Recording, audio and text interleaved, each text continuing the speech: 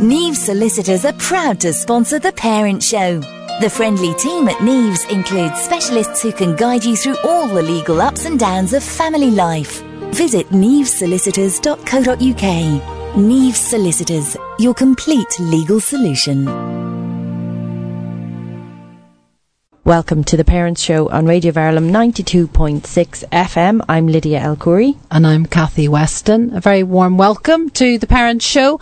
We are talking this evening about memory and language and memorising things. Goodness knows, as we get older, Lydia, things do become trickier to remember. It slips away. How many of you actually know your own mobile phone number? That's what I would That's correct. Love to know. And obviously our children are constantly coming home with things to memorise. Those blooming spelling tests and spelling words and poems for drama competitions and words for plays. And you just look at it and you think, you sort of dredge up the way in which you memorise stuff when you were doing your GCSEs or your A-level, and you sort of think it might work, but hopefully, as our main guest this evening will be explaining, it doesn't have to be so tricky. That's it. And I'm sure all parents would really appreciate some tips on how to encourage your children to memorise and learn different things, different kind of core concepts in school. And I think we always talk about, exam technique, that's everything.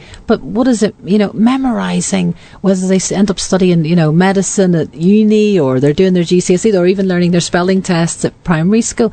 What is the technique that's optimal? That's what we're after tonight. Definitely. And I came across Aaron. He was recommended to us as a guest. Aaron Selby, who'll be our main guest tonight, who's the CEO of Linguisticator, which is very exciting. You've got to check out the website while we're talking to him. And it's a Cambridge-based company, so he's travelled all the way from Cambridge to see us this evening. And the company develops online memory and language training programmes, which is terribly, progressive, isn't it? We're all interested in this new technology and how it can be applied to memory and memorising. Aaron trained as let me see if I can pronounce this, a medievalist at Cambridge and Cornell. We haven't heard of those universities, have we, Lydia? Have you ever heard of Cambridge or Cornell? Nah, they're not really famous. Not really famous. So he was sort of, got a few qualifications there and spent the last several years reviving medieval memory techniques and applying them to learning large and complex subjects like languages. So, Aaron, we'd like to welcome you to The Parents Show. Thank you for having me. It's very nice to see you and to hear a nice American accent. We don't often have those in the studio. Did we get it right? Is it American or It is American. It is American, yeah. We get into trouble sometimes. Try and remember that. Yeah, I've got it. So, Aaron, tell us about yourself and your background and lead us into how you came to establish Linguisticator. Sure. So my background is in languages mostly. I did English and German as an undergrad with linguistics. And then I came over to Cambridge and read Anglo-Saxon, Norse, and Celtic for an MPhil. After that, I went to Cornell for my PhD in medieval studies, and I focused on Germanic philology, so history of the Germanic languages and Germanic literature.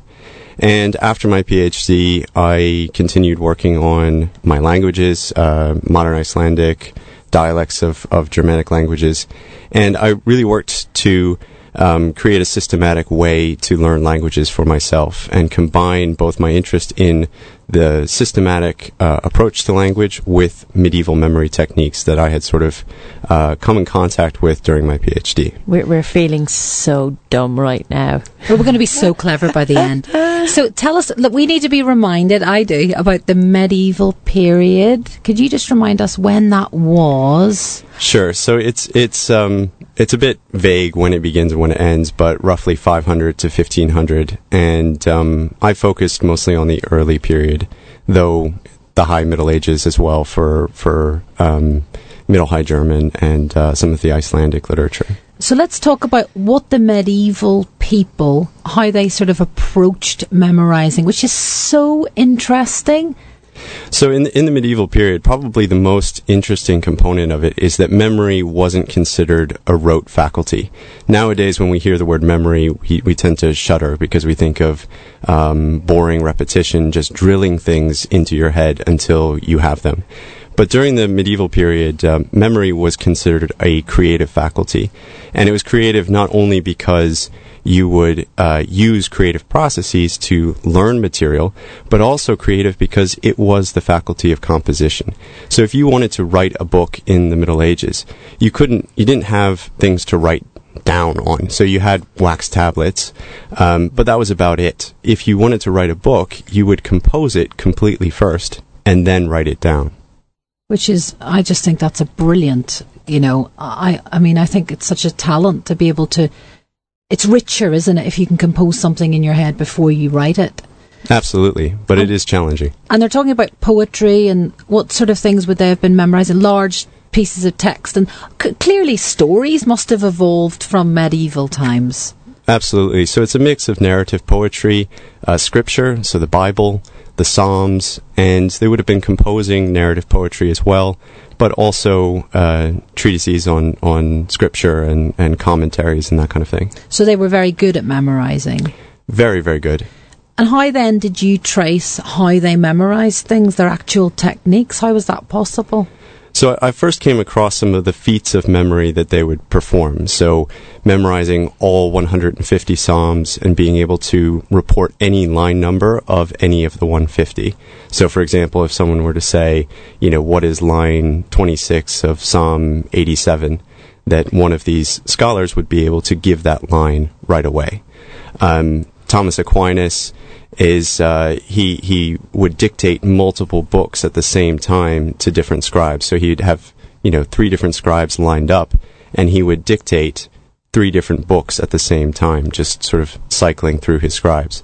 So I first came across these feats, and my instant reaction, especially with things like memorizing the entire Aeneid backwards and forwards, my initial reaction was, this is not possible for me. I could never learn to perform these kinds of feats.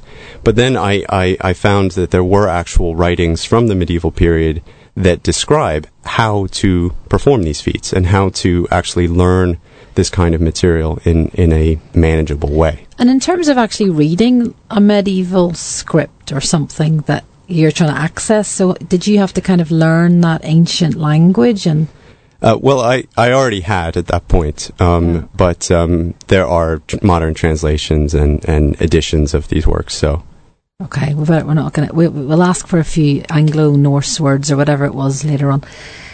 So, Lydia, and I think a lot of the problem is nowadays with our increasing use of technology that we've become so lazy. We use our memory to such a little extent that what you're saying really. It's almost unimaginable at the moment, isn't it, to kind of use our memory to the extent that you're describing in the Middle Ages? Absolutely, but the truth is that we do actually use our memories to a tremendous extent, but we use our spatial and visual memories rather than textual or numerical. So the whole principle of memory as a skill that you can learn is to take the spatial memory that we're all very, very good at and kind of discount because it's so familiar and common to us, and apply that to learning textual and numerical information. Text and number are difficult for us to learn because they're made of symbols.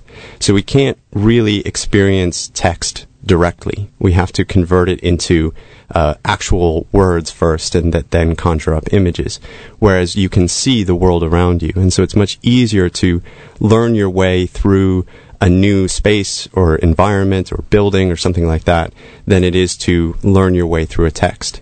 So these memory techniques are all about using that innate spatial ability to organize information rather than organizing physical things. I think I understand what you mean. I'm not 100% sure. Could you kind of give us an example? Sure. So if you think about your own home, it's divided into zones based on function.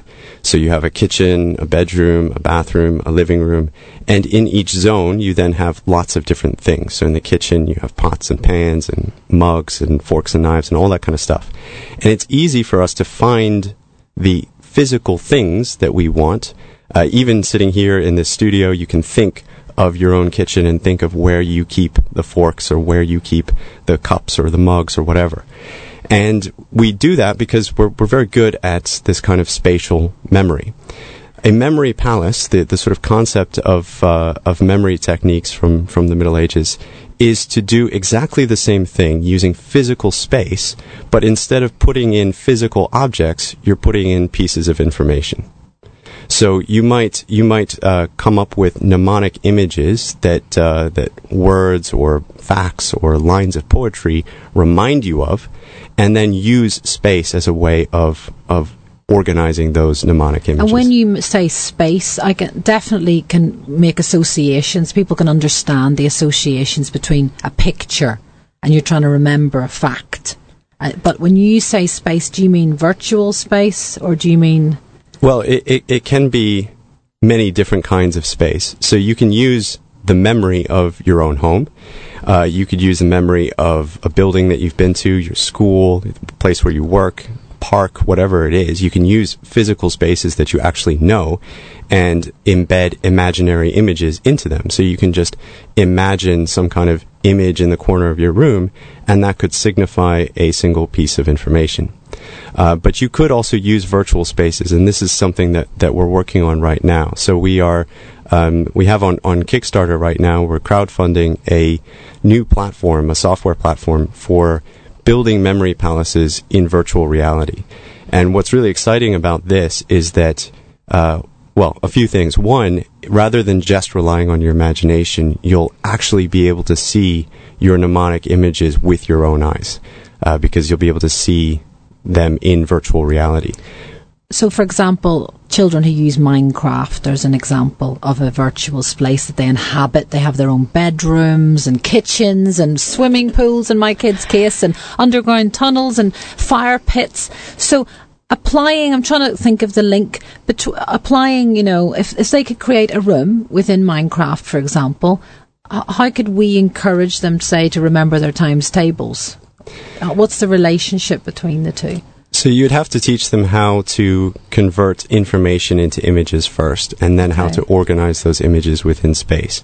But if they have their sort of bedroom in Minecraft, and it's filled with objects, if those objects represent pieces of information, times tables, have a sort of framework for how you would do that. You'd have to set up a few rooms and do it in parallel. Okay. So that was a bad example. Well, it's a good example because it's one of the examples where you can actually do things that are a little bit more complex than just learning lists of information. And that's what's really exciting about what we're doing, is that you can really learn very, very large and complex subjects through these spatial memory techniques. And you've mentioned things like learning medical facts if you're a junior doctor, or at A level, I suppose, in things like what subjects would you have to learn huge chunks?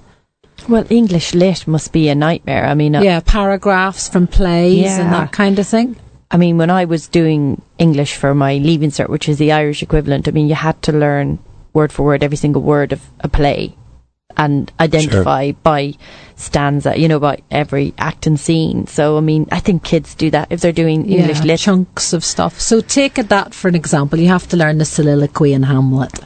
So if you wanted to learn, let's say you wanted to do, the soliloquy in Hamlet and understand its context in the play as a whole, what you could do is you could set up different rooms for each of the different acts in the play.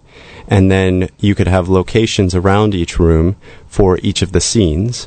And then you could have a specific spot where you then put the soliloquy itself. And you can then embed a kind of two-dimensional structure where you would have all of the individual lines of the soliloquy, kind of like hanging a picture on the wall. So you've got a room, which is kind of three-dimensional, and then you put a two-dimensional picture on the wall. And you can then have in these structures all of the lines in such a way that you can recall them not only in sequence, but forwards and backwards and by line number. If you're familiar with the room, so you have to be very secure in the knowledge of the room, don't you? And then... And I'm assuming a technique to understand that. Is that right? There's a specific technique you would use or learn? Yeah, I mean, it helps to... So on those 2 points, first of all, if you're just getting started, it helps to actually be in the room that you're using, because you're kind of trying to handle lots of different things at first. As you get better at the techniques, It doesn't have to be a room that you know very well. It could be a room that you just kind of remember being once a long time ago. It could be even a room that you've made up in your own head. As you become more comfortable with the techniques themselves, you can use different types of spaces. And yes, you would want to first really be comfortable with the process of going through the different steps of creating spaces, dividing the spaces based on category, setting locations, and then embedding, creating mnemonic images and embedding those within the space. That's kind of the standard process. I think people are familiar with using mnemonics. You know, what's that one for to remember how to spell because elephants? I can't remember. Big elephants. What is it? Because can always understand small elephants. Yeah. So you know, that association, say, between the elephant picture and because children will always remember. So that's kind of the basic level, isn't it? Exactly. The only difference there is that there you have a whole sentence, and in order to get back to the word because, you have to unpack the whole sentence. Whereas when each element is an image in itself and has a specific location, you can get to the specific piece of information that you want. So if you think about language learning, we often learn, like, you know, the classic example with Latin, and you're learning your declensions and your conjugations. If you want to get to, you know, third person plural, you have to go through the entire list to get there, because you've learned it as a list, and it's just one chunk of information in your mind, and you have to break it apart, and you have to get to the one that you're looking for. Whereas if each piece of information has its own specific spot, you can go straight to that piece of information. Okay, so take French. Many of us are familiar. I'm holding up something which is an enormous piece of cloth with the entirety of the French language on it. We'll have to take a picture and put it on Facebook. So take the verb être, which most people will know. So we're trying to teach, our children are trying to learn basic French, say, at school. How would we perhaps begin the process of introducing them to the concept of memory palaces for that verb? So the first thing you would do, because most of the time people start with the details, but actually you would start with the context of the verb être to start. So instead of starting with the verb itself, you would start with the verbal system, and you would say, okay, these are the regular conjugations, and then you need to be and to have. So we would actually create a space where we would put, you know, you could be a room, it could be a series of rooms, where you would then put the regular conjugations, and you'd have your 3 regular conjugations, and the verb to be, to have, and the passive and reflexive. So you would have specific locations within the room for those different elements. So you'd have a spot where you'd have IR verbs, a spot where you'd have RE verbs, a spot with ER verbs, and then you'd have the passive and the reflexive, and then a specific location where you would have être and avoir. And so then you would be able to see être as part of the context of a larger system. Right. It really only takes a few minutes to do that. Yeah, I can see children being very receptive to that, particularly if there's an online element to it. I can just imagine. Can you, Lydia? I can, but I think I can imagine you'd have to get in quite early to set the patterns of learning. Is that true? Well, yes and no. I mean, these work for adult learners, and so it's something that, let's say you've done a bunch of French before and you have a big vocabulary, but you don't really understand how it all works underneath in the grammar. You can actually go back and build up these systems, and it will sort of catapult you forward in your understanding of the language. So you can kind of retroactively do it. It is better at the start. And we know some children have exceptional memories, as do adults, particularly children who may be autistic. Some of them have extremely, the children who can remember numbers and lots, Have you sort of learned from those children and that talent? Yeah, well, one of the things that's really interesting is that if you actually look at what's happening or sort of explore how they're actually capturing these memories, a lot of them sort of subconsciously have their own kind of spatial systems. And so it's very similar to these techniques that have to be actively learned by the rest of us. But one of the things that's really interesting is that over the last few months in Cambridge, we've been testing out these techniques with dyslexic children, and a lot of them are incredibly creative, incredibly imaginative, and they have no problem whatsoever remembering all of the mnemonic images, creating vivid stories that they remember after weeks without any reinforcement or refreshing or anything like that. So and yet these are the children who have the poorest memories and are described as not being able to remember anything. So I think it's really about learning where your strengths are in memory and learning to apply those strengths to the areas of weakness that you have. So what results are you seeing in these dyslexic? Are they primary or secondary age children? So they're aged sort of between 8 and 15. And we typically start with a very simple exercise with numbers, just because there's only 10 of them, so it's a good place to start. And most of them don't know their own phone numbers, so that's we start with something practical like that. So every single child within the first session has learned the techniques and have been able to apply them to learning a phone number, and they're able to do it both forwards and backwards by the end of the session. Some are able to learn multiple numbers and spellings all within their first session. It really depends on the child and whether we branch out and look at other aspects of the techniques. But the retention rates are really, really exciting as well. So these children are able to retain the numbers that they learn, basically these random strings of numbers, for weeks without any sort of intermediate review. That's amazing.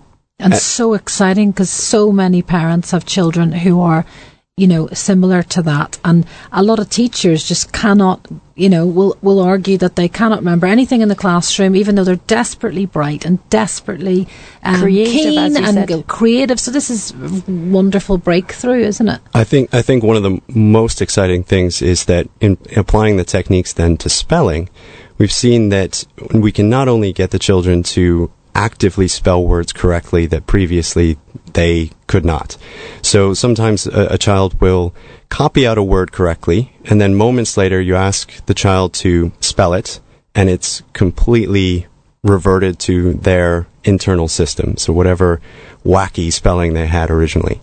But then we store it using space and image, and they're able to then actively spell the words correctly, which is very, very exciting. Wow. And even more exciting than that is that then that active, and this is something that we're still looking at and working on, but once that active system has been changed and they actively spell the words correctly, when they then see the words in a text, in, let's say, a new text, in a new environment, they're able to recognize the words right away, whereas before they had been having to sound them out as though they'd never seen them. So you've created a system whereby the recognition is easier and the retention seems to be easier as well. Exactly. Yeah, well, it's for any parents listening. I mean, this kind of, I know it's early days for you, but this kind of technology, you've worked with dyslexic children, but you also worked with autistic children. I haven't done much work yet with autistic children. Yeah. We have a collaboration that we're working on with the Autism Research Center at Cambridge University, and we're working on creating a series of tools to teach nonverbal children with autism how to speak. So that's a project that we're just getting going right now. So we'll see what the results of that are. But your main focus is dyslexic children at the moment. Well, it just has been over the last few months, and that really came out of feedback from adults using our memory course and saying, this is fantastic. I wish I'd had this at school. How does it work with children, and how does it work with people who have dyslexia?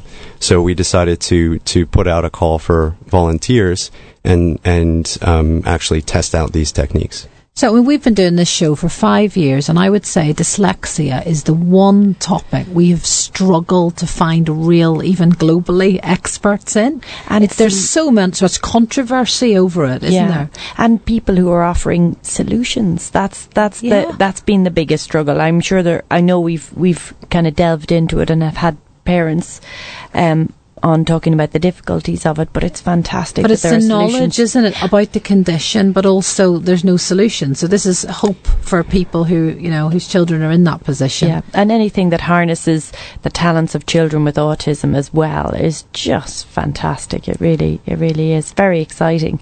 And of course, this applies to children who don't have autism or dyslexia just as easily. And tell us about your app. I mean, do children, teachers, schools, parents need training to be able to use it?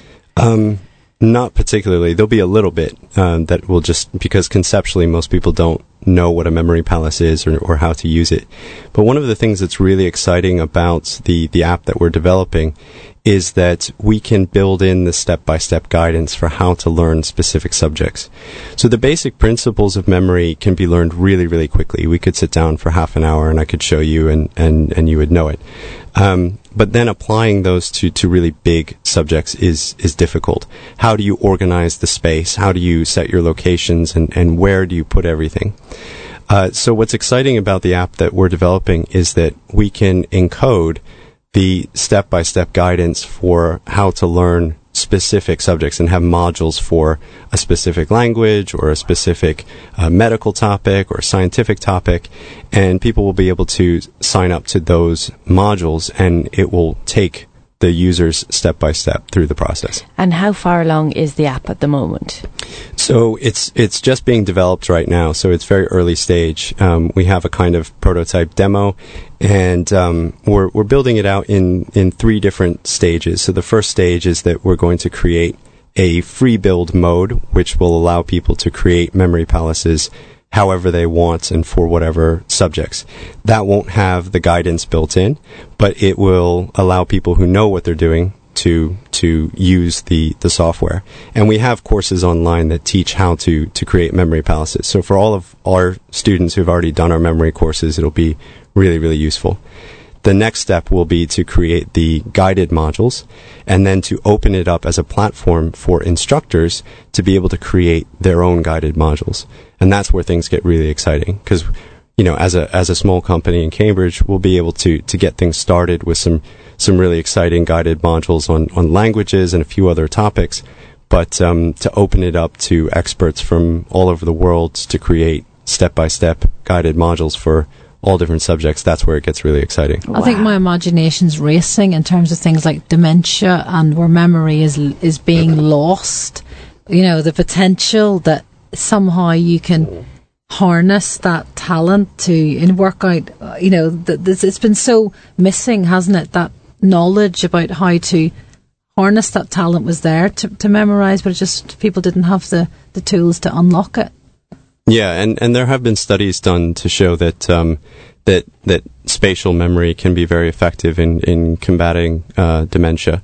So all kinds of exciting things and applications that can come out of this for education in general. As you mentioned, this can be used by children who don't have autism or dyslexia. It can be used by adults, and it can be used by perhaps for other sort of memory disorders and that kind of thing. We'll see. Well, shall we have a little break, Lydia, and we'll come back and talk about practicalities. How can people reach you? How can they, if they have a child at home who has dyslexia and they really want to access the programme, how they might do that? Sure.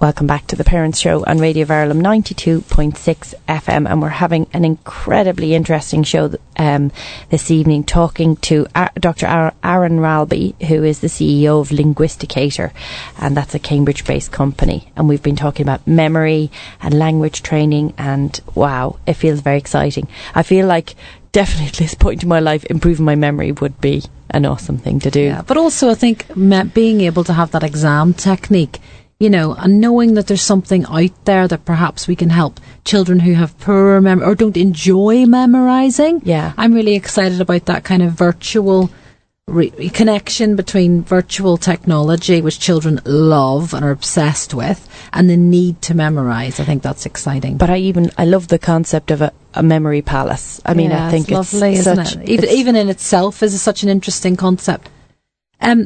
One question I want to ask you, Aaron, is about, we used to learn things to song. Might be an Irish thing, don't know. I can still remember the definition of respiration from my GCSE biology.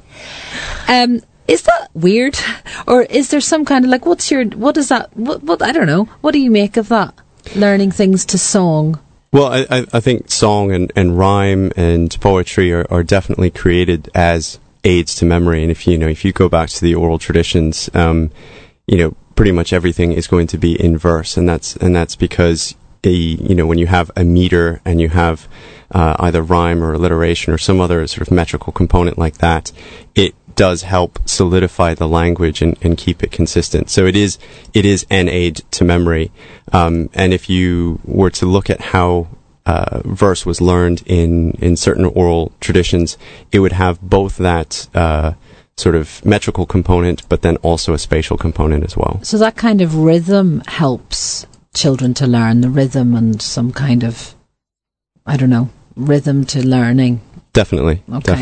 So in terms of, if we've got parents, which we will be listening, who have dyslexic children or children where they're particularly, maybe they have a brilliant memory and they'd like to contact you about that and learn more about it. What's the sort of, you're in Cambridge, you're based in Cambridge, but can parents participate in your pilot work?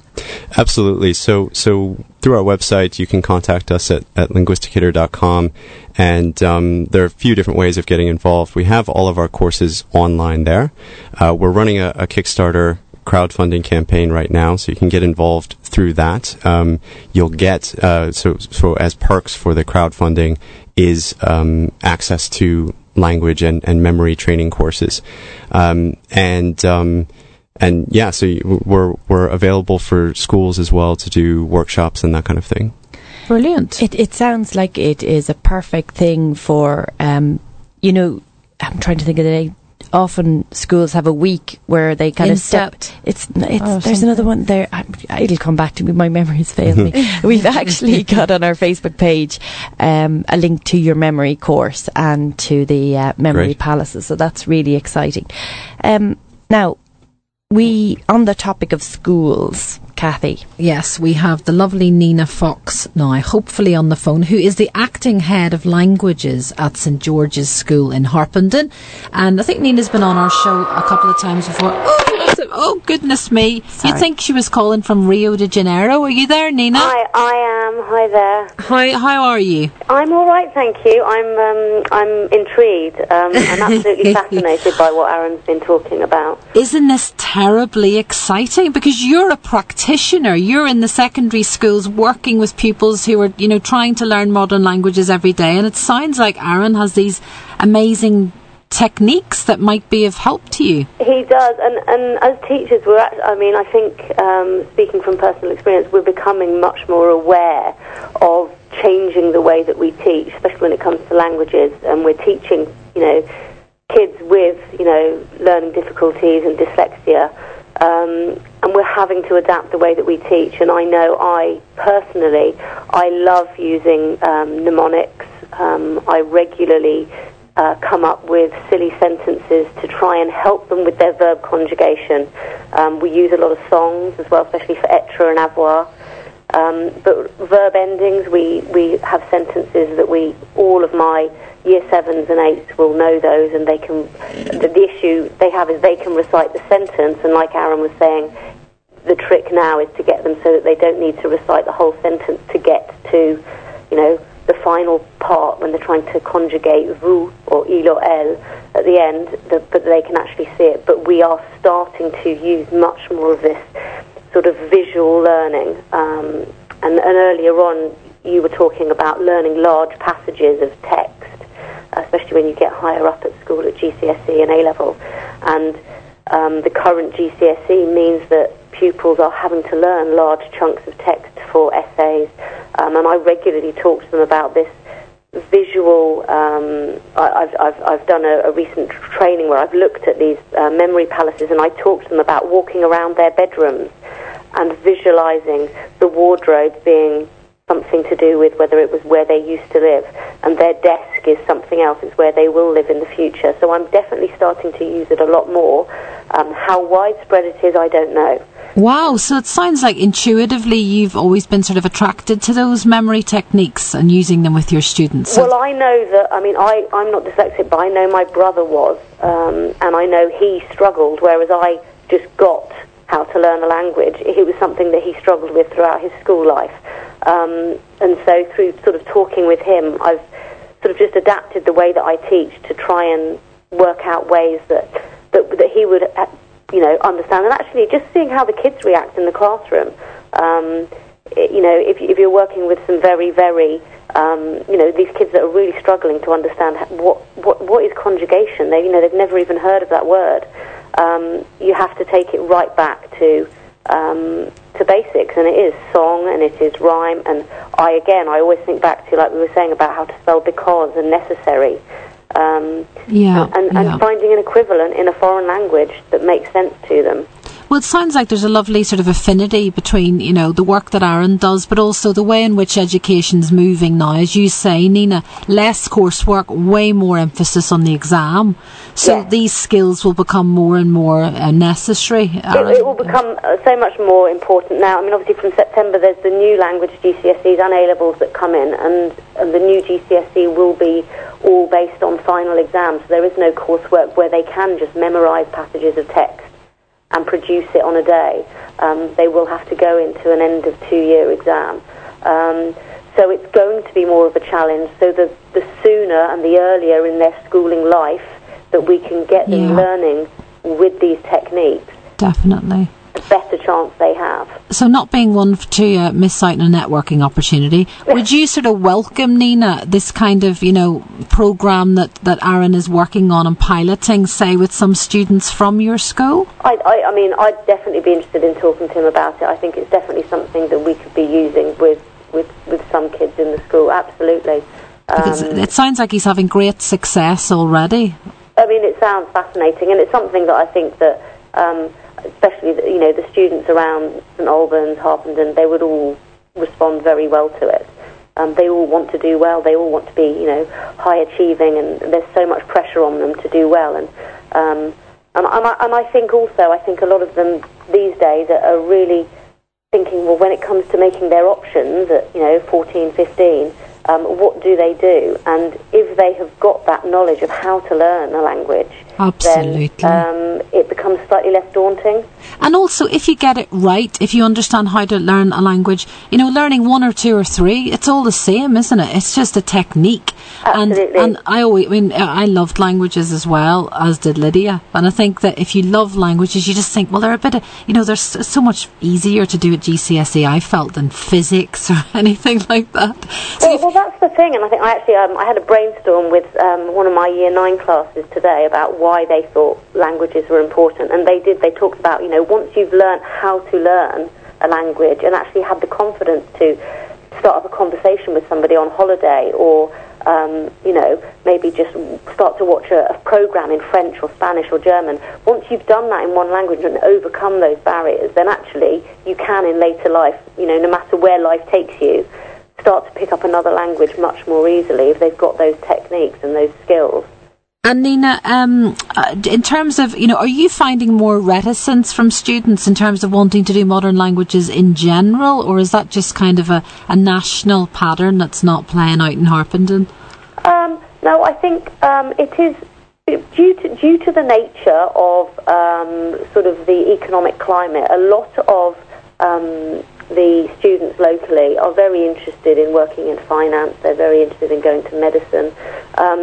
And they are very well educated, the kids around here, and they know that actually learning a language, if they want to go to a university, most universities these days will look at a language on the CV and through your schooling, and so actually a lot of them are very aware of that around here. So it's not a major issue around here. So everybody's generally think, obviously, keen. With everything that's happened in the last week, I think it's even more important, and I've definitely been stressing that to the kids at school. Nina, 2 questions I've always wanted to ask you. Do you know anyone who does Italian A-level locally? I don't know anybody that does Italian A-level. Actually, No, the only school I think that did it has phased it out. But it is possible. You know, at St George's we have numerous. Obviously, we have borders from foreign countries. We have lots of Chinese. We have Russians, and they do their GCSEs and their A levels through us. We don't administer them. They do the exams in school. I see. Okay, so it's possible to study lots of languages, not just the French, Spanish, German. It is, yeah. I mean, there's numerous tutors around that can do that, and then the schools can actually facilitate getting the exams with the exam boards and organising it. So we do. I mean, we have numerous Chinese, Mandarin, A-level. And can I ask both of you about Latin? Because I'm learning Latin at the minute. Just thought I'd tell everybody that I'm learning Latin at 42. When people say to me, why would you want to learn Latin? I don't really have an answer. I just think like it's kind of important. But what would both of you are linguists, what would you say about the importance or not of learning Latin in a modern day, in a contemporary education system? Aaron? I'd say that there are several different reasons that you could learn Latin for, as a source language for the Romance languages, if you wanted to then sort of focus on French, Spanish, Italian, Portuguese. It's also really important as a source language for English and its influence on the English language. There's so much scholarship and history that's in Latin itself. So there are lots of different reasons. If you're a doctor, there's a lot of medical terminology in Latin. Or a botanist. So there are a lot of different reasons, and which one, is your reason, is your reason. But I think just personal interest is also a good one. What about you, Nina? I just echo what Aaron said. I mean, it's very much that it's about what people are thinking their future will hold and how they will use it. If it is that you have an interest in linguistics and how languages evolve and all link together, then absolutely Latin is vital. Also, like Aaron said, if you're going into medicine or botany, then it's vital. It's a source of many languages, and so therefore it's vitally important. I mean, when we teach now, I teach French and German, and regularly you'll come across words, and the students will go, oh, so that's what that word in English means, and it would be exactly the same with Latin, probably even more so, that they'd be seeing the links between the languages. And something else I wanted to ask, I mean, it does link to it. Aaron's obviously making the learning of language so very exciting. Mm-hmm. Do you think, I mean, if you teach it every single year, French and German, does it ever become sort of dry? Do you ever think, gosh, you're giving out worksheets, or you're going over the verbs again, and how do you keep it exciting for yourself as a teacher? Well, I mean, obviously the classes change, so you get different dynamics in a classroom. Yeah. So depending on the kids that you have in the class, you might change the way that you're going to teach it slightly. This year I've actually got a class who are really creative, and they love to act things out and sing and dance. So actually I've given them a project of 2 weeks, and they're actually going to produce me a music video on verb conjugation. Oh, so, that's fantastic. So you do change it, and sometimes you'll come out of a term and go, do you know what, the way I taught that didn't really work, and then you just adapt it. And the teachers' Twitter is just amazing, especially for languages, and the teachers share ideas. So it's just an evolving thing. But you play off the kids in the class and really respond to how well they react to the way you're teaching it, I guess. Aaron looked very pleased when you said about the music video for conjugating the verbs. I have told the kids that I want to be able to use these in future years. So, well, do you know what I love about your approach, Nina? Like, if I was a parent sending my child to St George's, I love the fact that you are experimenting with new techniques. You're flexible. You're interested in different teaching methods for different groups of students, and it's all about being imaginative, isn't it? I think that's the best way to learn. As a teacher, you evolve by taking risks, and sometimes it will go wrong, sometimes it won't work. You just have to say, do you know what, it didn't work. Be open with the kids and say, that didn't really work, did it? We'll do it differently tomorrow.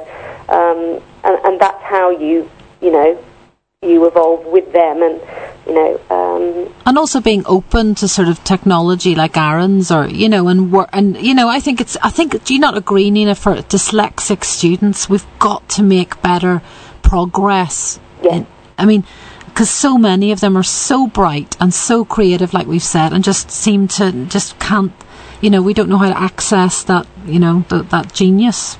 Yeah, completely. I was sat with my brother recently, and we were talking about verbs and adjectives, and he said, I haven't got a clue what you're talking about. He's, 36 years old, and I said, and then we started to talk about verb conjugation, and I talked him through some of the sentences that I'd come up with, and he straight away was like, oh, I could do that now, because he could visualise it. He's a very visual person, like Aaron was talking about, and he could straight away see the sentence that I was saying, and he had a picture in his mind, and straight away would have been able to do it. And you just think, if that had happened, 30 years ago. Yeah. I mean, I'm very interested as well in behavioural optometry. We've got, there's only 65 behavioural optometrists in the country, believe it or not. But they are very interested in dyslexia and that relationship between the brain and the way in which the eye's reading the text. And there's all sorts of things, vision therapy, colour therapy. And so there's lots of hope out there for parents who've got children who are dyslexic and they're really worried about their reading and writing. Massively. Yeah, absolutely. And what I'd say is that with some of these spatial memory systems, there is at the very least an alternative way of learning. So even if the difficulty with text and number persists throughout their lives, there is an alternative way of learning all the same material that is included in the regular curriculum, but just doing it through space and image as opposed to through text and number. Now, if we can take things further and sort of overcome those hurdles with text and number themselves, then that's even more exciting. But at the very least, providing an alternative means is pretty exciting. Yeah. So hopefully we'll be able to maybe link you guys up. Definitely. That would be great. It sounds like you've got such a natural interest in dyslexia anyway, Nina. Yes, it's something. Well, when I was training to teach, I taught a number of dyslexic students, so had the time as a teacher, which often many teachers don't have later on when they're on full timetables. I had the time to actually explore it and research it a bit and adapt the way I was teaching. Brilliant. Well, it's lovely to speak to you and to hear all those exciting things going on in the foreign language department at St George's. Well, yes, I shall see what everybody else says tomorrow. And you've got not so long till the end of term now, presumably. Oh no, 3 weeks. Can't wait. Okay. So what do you do the last 3 weeks? So everybody knows you just sit and watch movies and eat popcorn. Well, you see, that's where languages has an advantage, because even if they're watching Finding Nemo in French, they're still watching it in the foreign language. I love it. 3D learning. Brilliant. Exactly. Thanks a million, Nina. You're welcome. All the best. Take care. Bye. That was Nina Fox, and she was the head of languages at St George's School in Harpenden.